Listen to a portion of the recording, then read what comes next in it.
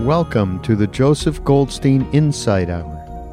This podcast is an expression of our shared interest in self-discovery. Join Joseph as he shares his deep knowledge of the path of mindfulness. If you are interested in supporting this podcast, please go to BeHereNowNetwork.com/Joseph.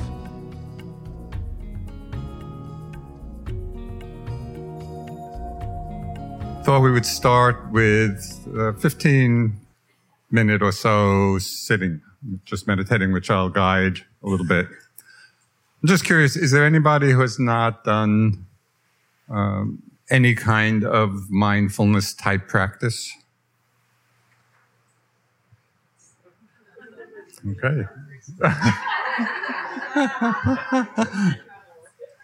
It's the mantra, mindful, mindful, mindful.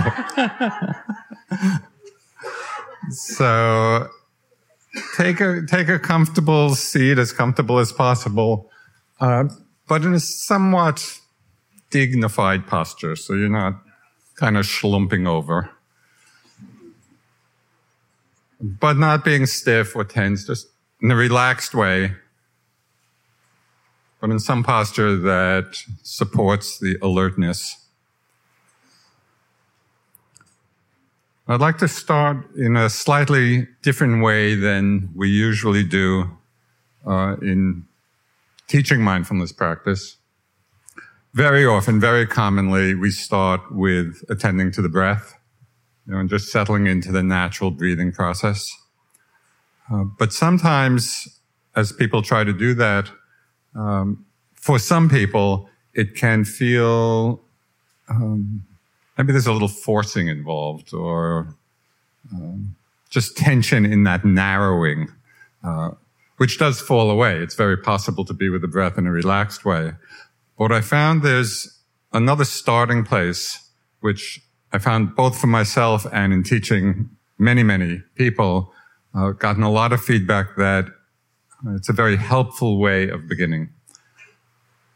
And it comes from, the basic instruction comes from the Buddha's discourse on mindfulness. So it's right out of the texts.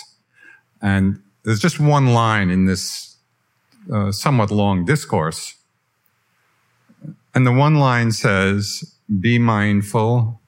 And then it's the equivalent of, in quotes, be mindful, quote, there is a body, unquote, to the extent necessary for clear knowing and continuous mindfulness. So just that phrase, there is a body, we use that as the starting point because it doesn't take much effort. It's just to sit, and you might now settle into your posture. If you like, gently close your eyes, although it is also possible to sit with the eyes slightly open if you're used to that. So just sit, relax into the body. Using the phrase periodically. It's not a mantra, it's really just a reminder. There is a body. There is a body. And so we're taking the whole body as the frame of our experience. Just sit. Know you're sitting.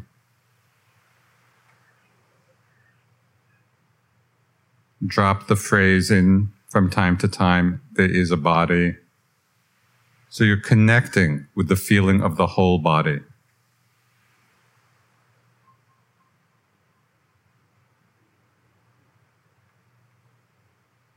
So it doesn't take much effort.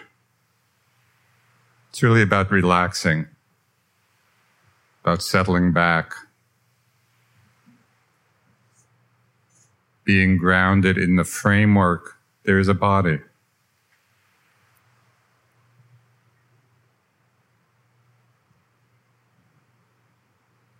Just get a sense of the effortlessness of that.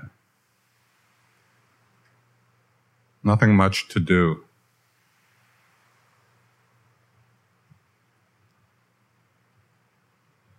And then within that framework, there is a body. you may become aware of the sensations of the body breathing.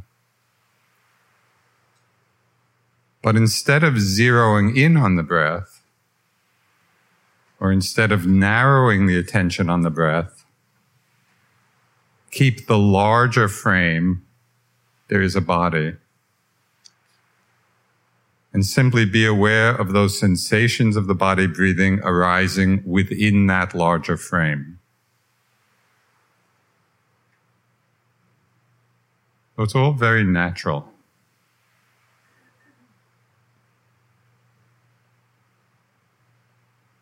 And within the frame, there is a body. You'll notice that the body is breathing itself. You don't have to force it. You don't even have to particularly look for it.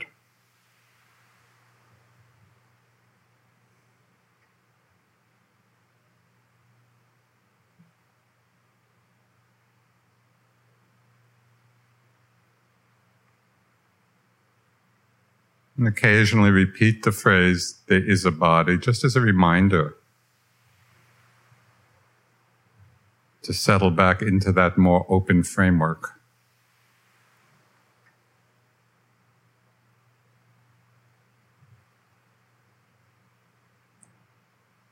And then become aware of whatever is arising within the framework. The sensations of the body breathing.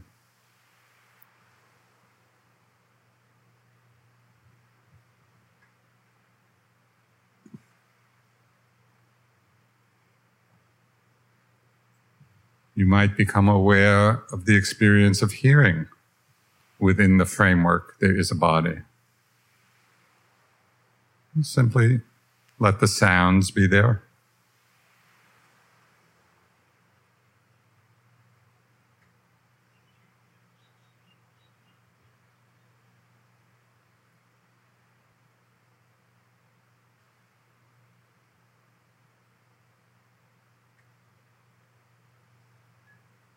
You might be aware of the sensations of the body breathing within the larger framework.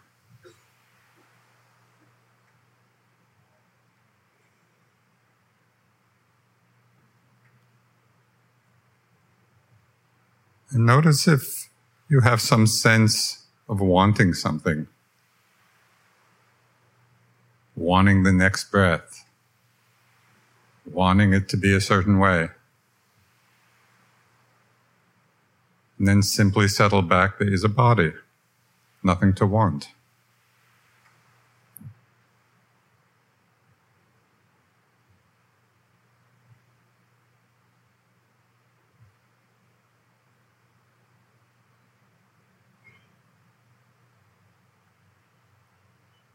Within that framework, there is a body.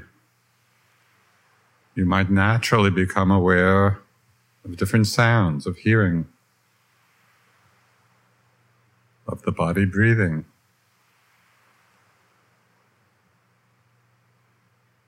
Perhaps different bodily sensations arise apart from the breath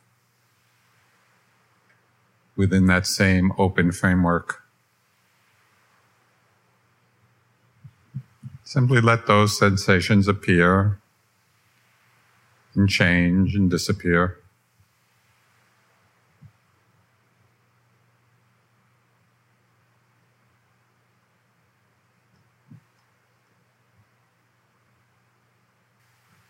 And within that grounding framework, there is a body. You might become aware of thoughts appearing in the mind or images.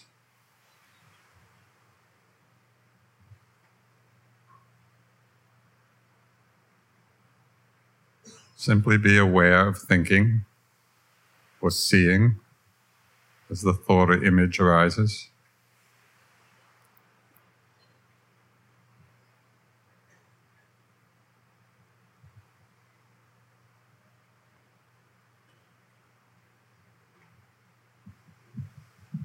Don't be bothered by your thoughts. Simply let them come and go.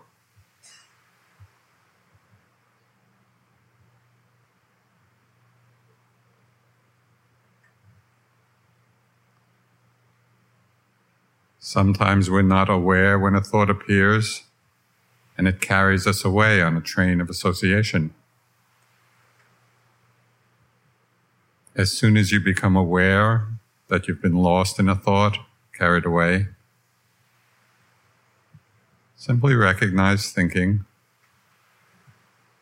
and come back to the grounding of there is a body. That becomes the anchor.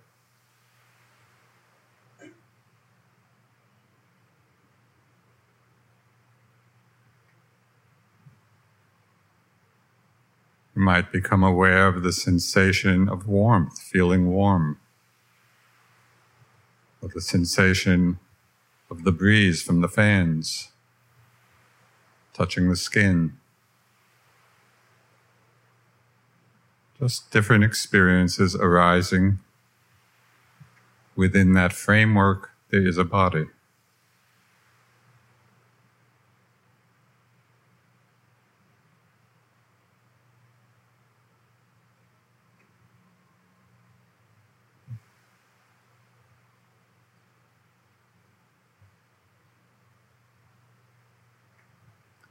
And include within this field of awareness the different mind states or emotions that may be there. You can check the mind out. Is it calm or agitated?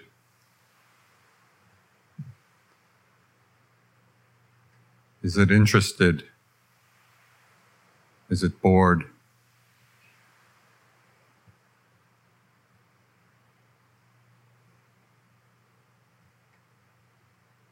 Is it alert? Is it sleepy? Simply noticing without judgment.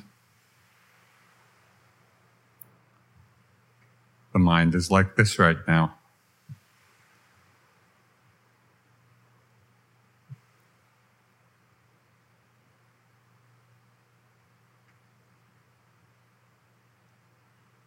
Whenever you might feel disconnected from your experience, simply come back to there is a body. Relaxed, simple, open, nothing to do.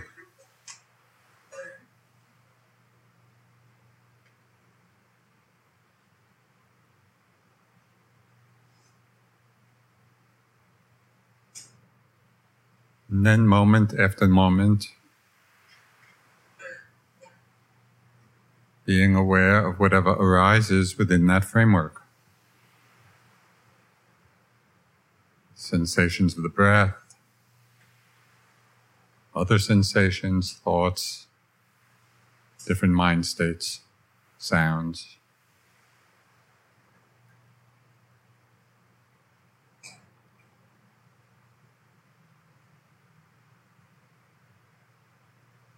And the great gift of mindfulness is that in doing nothing, we can become aware of everything.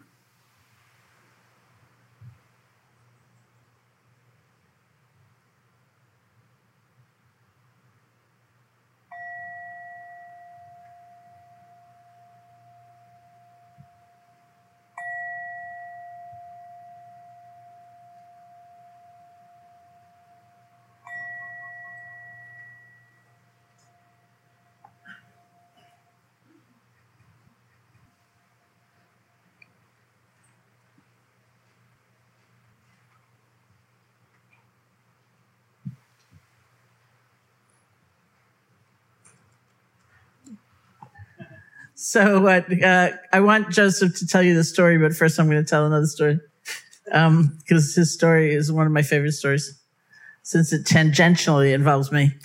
But there's something about generosity as a practice that has always been striking for me because it is both an internal and an external practice. And as I look around the room, there's some kind of dazzling looking Buddha things over there that look like they're having a really good time, but they're not typical, actually. I like that third eye one over there. I don't know what he's got going, but it looks intense. But a very classic image of the Buddha is the Buddha actually before his enlightenment, when he was known as a bodhisattva or being aiming toward enlightenment. He's sitting under the Bodhi tree in Bodh Gaya, and he has his hand over his knee. So there's a very classic image. And what it depicts is the Buddha as bodhisattva before his enlightenment, having sat down under this tree with a tremendous aspiration to be free and being attacked by this legendary figure known as Mara. It's sort of the satanic figure in Buddhism. And Mara wants the Buddha, the bodhisattva, to get up, to give up his aspiration, to feel defeated. And so he tries to tempt him away from that seat with very sensual images and frightening sounds and just a succession of challenges. And throughout them all, it said the bodhisattva sat there serene. And then the last attack of Mara is more or less the attack of self-doubt, where Mara kind of says, who do you think you are? Like, who do you think you are to even imagine, dare to imagine you can be free? You can experience unconditional love. You can experience that kind of immense wisdom and clarity. And in response, it said the bodhisattva reaches his hand over his knee and touches the earth. And he asked the earth itself to bear witness to the many lifetimes, as the legend would have it, the many lifetimes in which he had practiced qualities like generosity and morality and truthfulness and resolve. And it was almost like the moral force that swept him up to that moment with the right to be there, to be in that seat. And Mara, seeing that, the earth shook in response to the bodhisattva's gesture and fled into the night. And so the bodhisattva sat through the night and was enlightened at dawn, the appearance of the first morning star. And so here we are, 2,600 years later. But it's always been very striking to me, both, yes, I have the right to be here.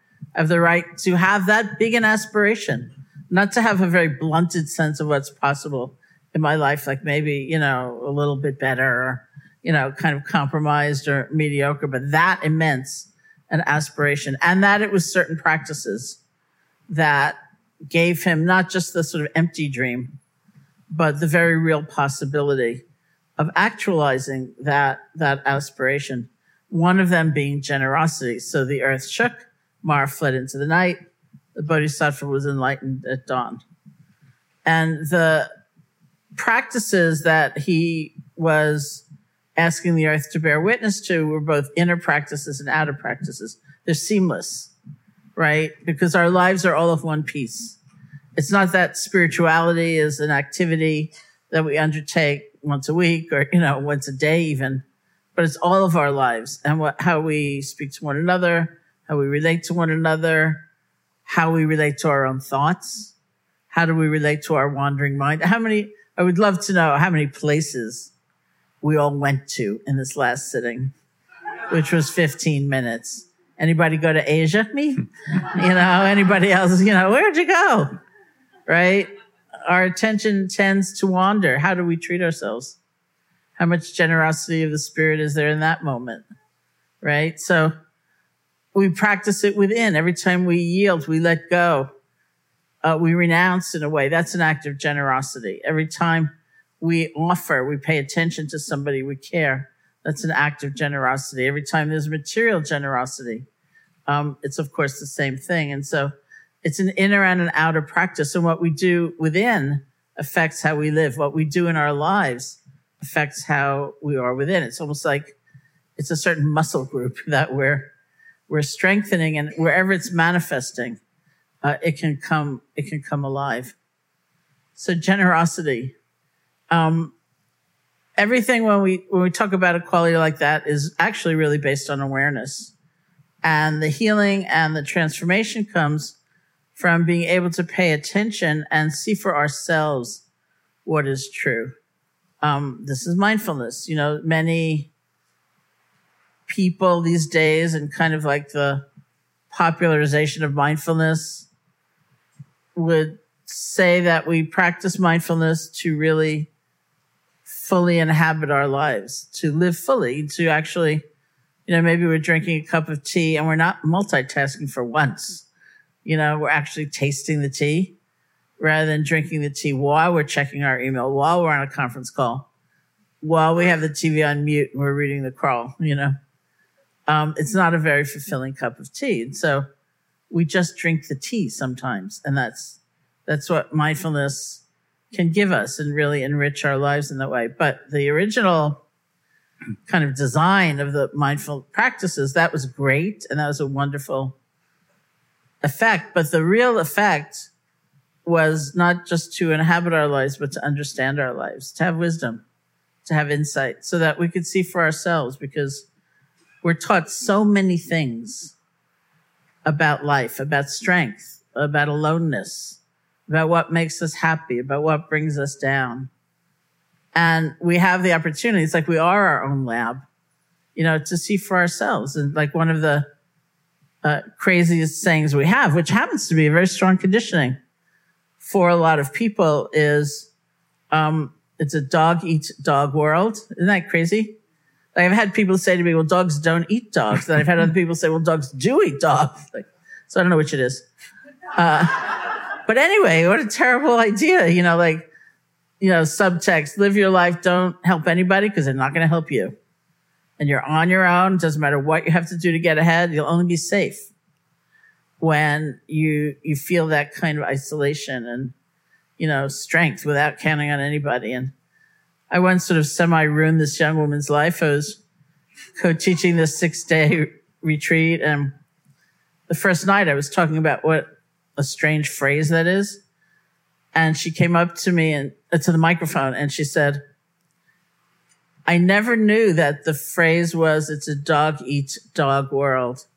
I always thought the phrase was, it's a doggy-dog world.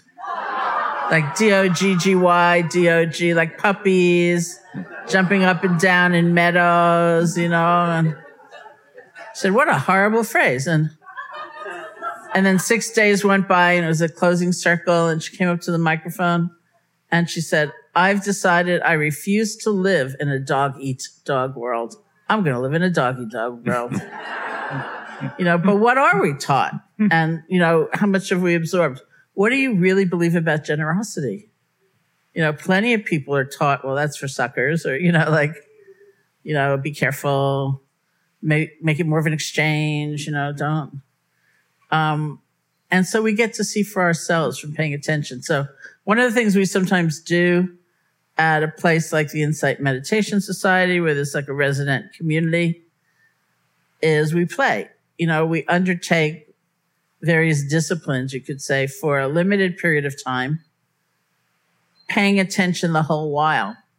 Is this really making me happy? Is this bringing me down? What's the consequence of this? So generosity is one of them, where we say, and again, we practice a lot with material generosity because it's that much more concrete and it's a great learning ground for other kinds of generosity. So one of the things we've sometimes done is take a resolve, let's say, I don't know, for a month, something like that, or 2 weeks. That when a strong thought of giving something arises in your mind, not just like a little dwippy thought, like a powerful thought, and it won't harm anybody. It's like, this will only make sense to a certain number of you, but I always say, never give away your rent control department for you New Yorkers. So if you have a strong thought to give something and it won't harm anybody, give it. And watch the whole while. Give it even though the next 50 thoughts after the intention to give might be frightened. I don't know. I've carried that book through 4 moves already. It's close to the top of the pile. Probably it's the only book I ever need to read again. I'll be fully enlightened by the time I close it. But I shouldn't give it away because really, maybe it's the one, right? Give it anyway. Watch what it feels like when you have that impulse to share, to offer, to give. Watch what it feels like when you withdraw, when you hesitate, when you're scared. Watch what it's like when you actually make the offering. And then watch later. Do you ever actually regret it?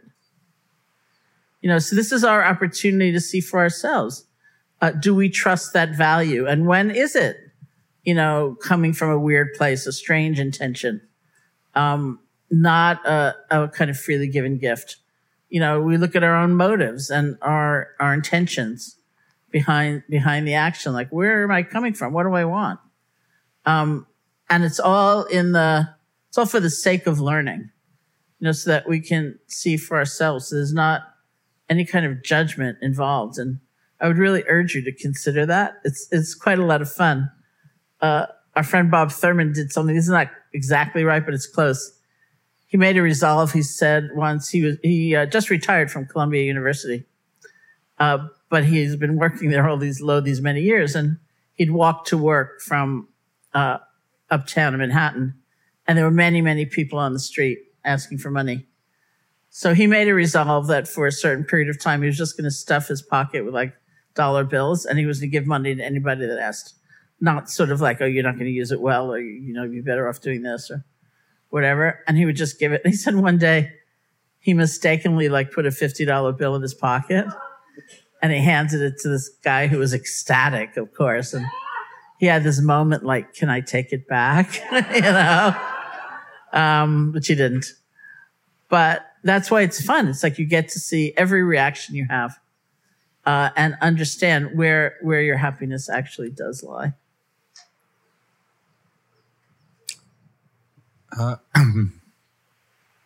So I'll just share that story that Sharon mentioned, but then I'd like to follow up with a little PS to this last instruction or suggestion.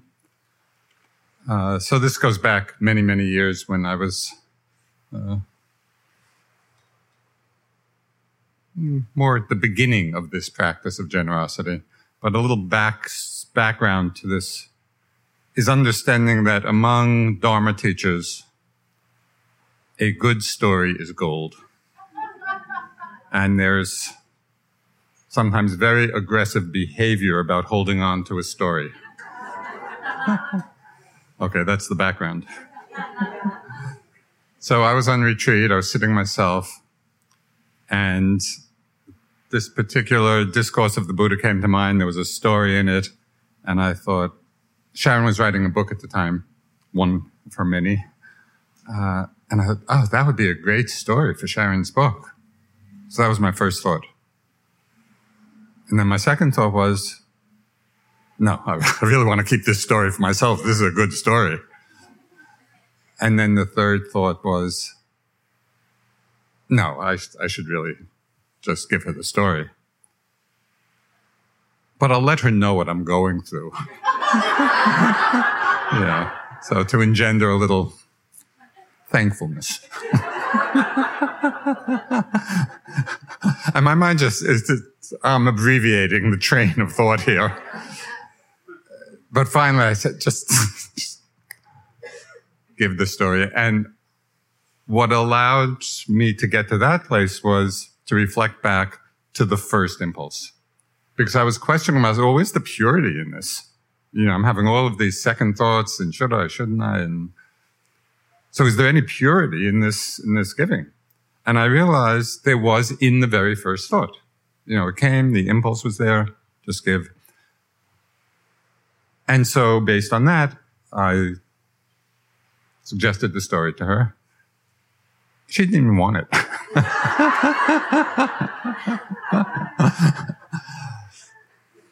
So that leads me a little bit into a follow-up to the practice she recommended, because I've also been practicing in that way a lot, but tweaked it a little bit. And maybe it will take some time of practice to get to this place, but I have found it to be one of the most eye-opening and enriching and heart-expanding practices that I've been doing over these last years. And that is similar to what Sharon suggested, that if a thought arises to give something, I've taken the commitment just to do it. Just to do it. And it doesn't, in the way I'm practicing this, it doesn't have to be a strong thought. It could be just a passing thought. Just something comes to mind, you see a need in some situation, or it just comes spontaneously. You feel love for somebody and you want to give something. So as soon as I recognize a thought to give, I really try to make my practice to do it. Now, in this way of practice, there has been a huge range of what I think to offer. So it could be something really small, just a gesture of friendliness or a gesture of kindness or something on a very simple level. Sometimes I've had the thought, and I'm not looking for these thoughts, and I'm not even looking particularly for the opportunities. It's just what comes to my mind spontaneously. So sometimes what comes to mind feels really big, way beyond what conventional society would think is appropriate. Just psh. So I've had a couple of those kind of thoughts, and my first reaction, as Sharon indicated, whoa, this is something really big. But because I've undertaken the practice, I've done it anyway. And the amazing thing is that I have never regretted, ever. It always brings delight. So there's a little mantra that I created, but given what Sharon said, there may have to be an exception or two to it. But the basic little mantra is, in the practice of generosity, there's nothing too small and nothing too big. Maybe except a rent-controlled apartment in New York. But maybe even that. But sometimes we limit ourselves by some preconception of what society thinks is appropriate. But I have found that to be an artificial limitation. So again, this is a practice. It's an experiment. You can each do it in your own way and come to your own decision about what the range is for you. But I would suggest on both ends, extending the limit. Nothing too small and nothing too big. And then see what happens. And it's so joyful. The Buddha often began his teachings. He called it the graduated teachings. He would almost always begin it with the practice of generosity because it brings so much happiness. It's not like you have to practice for 20 years and maybe you'll follow 2 breaths in a row. It's like in the moment of giving, in the moment of generosity, the heart feels a happiness, a joy. So it's just a great practice. So we want to continue in discussing how generosity actually informs or is the essence of many other, we could say, wholesome or spiritual or heart-based qualities. Can I just say one thing? Yeah. Because when you started speaking and I looked over at Krishna Das, I remembered I have a whole other different jacket story than Mirabai's. Where Mirabai started talking last night, I thought, I know how this ends, and it was not the same ending. Because a whole different person, Surya Das, told me the story about admiring Krishna Das's jacket, and Krishna Das took it off and gave it to him. And Surya Das said something like, you can't do that. And Krishna Das said, the world is full of jackets. And I thought, does he have a closet? Like last night, I thought, does he have now he does. But then we were teaching together somewhere and one of us told the story, probably me, because he wouldn't tell it. And somebody called out, I really like your shirt, Krishna Das. And he said, get one of your own. Something like that. But he seems to have a kind of bountiful sense of jackets. And I thought, well, the world is full of jackets. That's a worldview too, right? Rather than so much lack and deprivation. Do you want to talk a little bit about Sila? Here you go. Okay, so one of the expressions of generosity that is just fundamental to a spiritual path, but fundamental to bringing about some harmony in our world, is the practice of ethical behavior. You know, and in Buddha, each tradition has its own formulation of this, but in the Buddhist tradition, it's often talked about in terms of the 5 precepts, you know, of not killing and not stealing and refraining from sexual misconduct and lying and not taking intoxicants, clouding the mind, just creating confusion. So just basic principles of non-harming. And so one might think, well, how is generosity connected to this? Well, when we are committed to the ethics of non-harming in our speech, in our actions, what we're doing is offering the gift of fearlessness to everybody we meet. Because we're saying with our lives, with our behavior, with how we act, there's nothing I will do that you need fear. What a gift that would be in the world. You know, even if in the world we followed one precept, just imagine what the world would be like if we just took the precept not to kill and everybody followed that. It would be a very different world, you know, or not to lie, not to shade the truth. So this is a tremendous power and it's a tremendous gift. And if we can understand that, the generosity aspect of it, it actually gives a further motivation for us to practice it, for us to commit to it.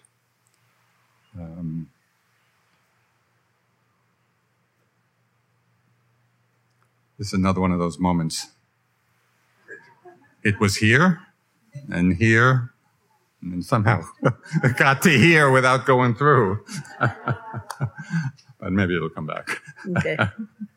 I think one of the great understandings we come to just through paying attention, or you could say mindfulness or introspection or awareness, is how kind of breaking a harmony and acting in a way that is reckless in some fashion has consequences within ourselves, and whether the consequences are obvious outside of ourselves or not, they really do resonate within. So I thought of a rent control department story where, not exactly a rent control department, but a reasonable price department in New York City, where this was in, I think it was in my last book, and is one of those, I always allow people who are going to appear in my book to change the name if they want. So this is like a heavily disguised story, and it always takes me a while to think, how did I tell it? But basically this person told me that he was offered an apartment in the neighborhood he really craved being in the building he longed to be in, that was larger than where he'd lived before and was a reasonable rent. So this is like a dream, right? You know? And through a whole series of conversations in talking to the owner, he realized it was actually an illegal sublet. So what an illegal sublet means is that if a building is a cooperative, the rules that govern the use of the apartment and how often you can rent it out and things like that are not made by you. They're made by the board of directors. So you actually don't own your unit. You own a percentage of the whole. So they decide, you know, you can only rent it out for a year maybe, and then you have to live in it for 3 years before you can rent it out again or whatever they want. So those rules are usually crazy. So the woman actually who renting it wouldn't actually say it was illegal, but she basically said, tell him you're my cousin. There's only one doorman you can talk to if things break. You know, it became clear that it was an illegal sublet. And so he began thinking, how will I feel every single day walking into that lobby, knowing I have a secret? What if another doorman catches my eye and something's broken and I blurt it out? What if I make a mistake? What if I look horribly guilty? and he just realized he could not do that. As attractive as the deal was, he couldn't live every day thinking, with that much separation from the people in the building. And so he turned it down. And then when he told his friends, they said, "Are you crazy? Everyone who lived in New York lives that way." And so it's not like God's rule or, clear harm to anybody, but within that it's going to be a burden, that it's going to be confusing, that you're going to feel so apart and isolated from others, disconnected. It's just not worth it. And that's our ultimate kind of guide, about our actions. Because it's being generous to yourself or not. Good, just to add to that, and the thought came back this way. Oh, good. But I caught it. So I think for most of us, I'm assuming that most of us here do live, reasonably ethical lives and, are committed to, large extent not to harm. But there's one of the precepts which I have found to be a huge area of practice and one that actually informs most of the day, every day. So it's an opportunity to bring mindfulness and awareness and generosity in the way we've been talking about it, to integrate it right into our practice, into our lives. And that is the whole arena of right speech. We talk a lot.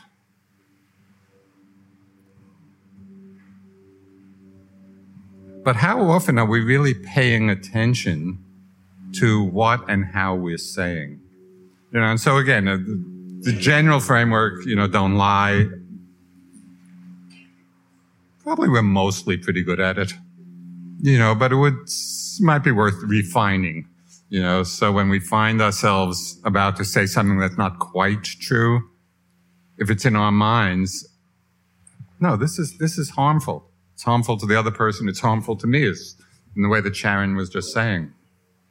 But my very favorite practice of right speech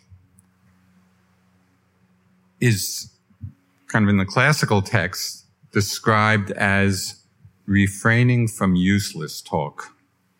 And there's a word in the Pali language, which is closely related to Sanskrit. It's the ancient language the Buddhist teachings were originally offered in. So the Pali word for useless talk, I think this is my favorite word in the world, sampapalapa. It sounds just like what it is. Sampapalapa. And I just notice in myself and, with many others, we can just be hanging out. We're just hanging out with friends and not doing anything special. And so often I'll see the tendency in my mind just to say something that is totally useless. It doesn't contribute anything to anyone except to announce, here I am. That's basic, the energy behind Sampapalapa. It is really frequent. And so I have found it just incredibly interesting to keep an eye out for that impulse. And then when I catch it, no, I don't have to say that. And then as Sharon just said, to notice the difference in how I feel when I refrain from saying it and when I just blurt it out. And there's an amazing difference when I can see the impulse and just, no, I don't have to do that. There's a feeling of kind of inner strength, a conservation of our energy. We're not just spilling our energy out. And it is a gift to others. Because basically we're not wasting their time with our useless talk. So it's a little big thing, right? It's not some big dramatic lie or anything like that. It's just a tendency we have. But if we can pay attention to it and work with it, it actually enhances our well-being.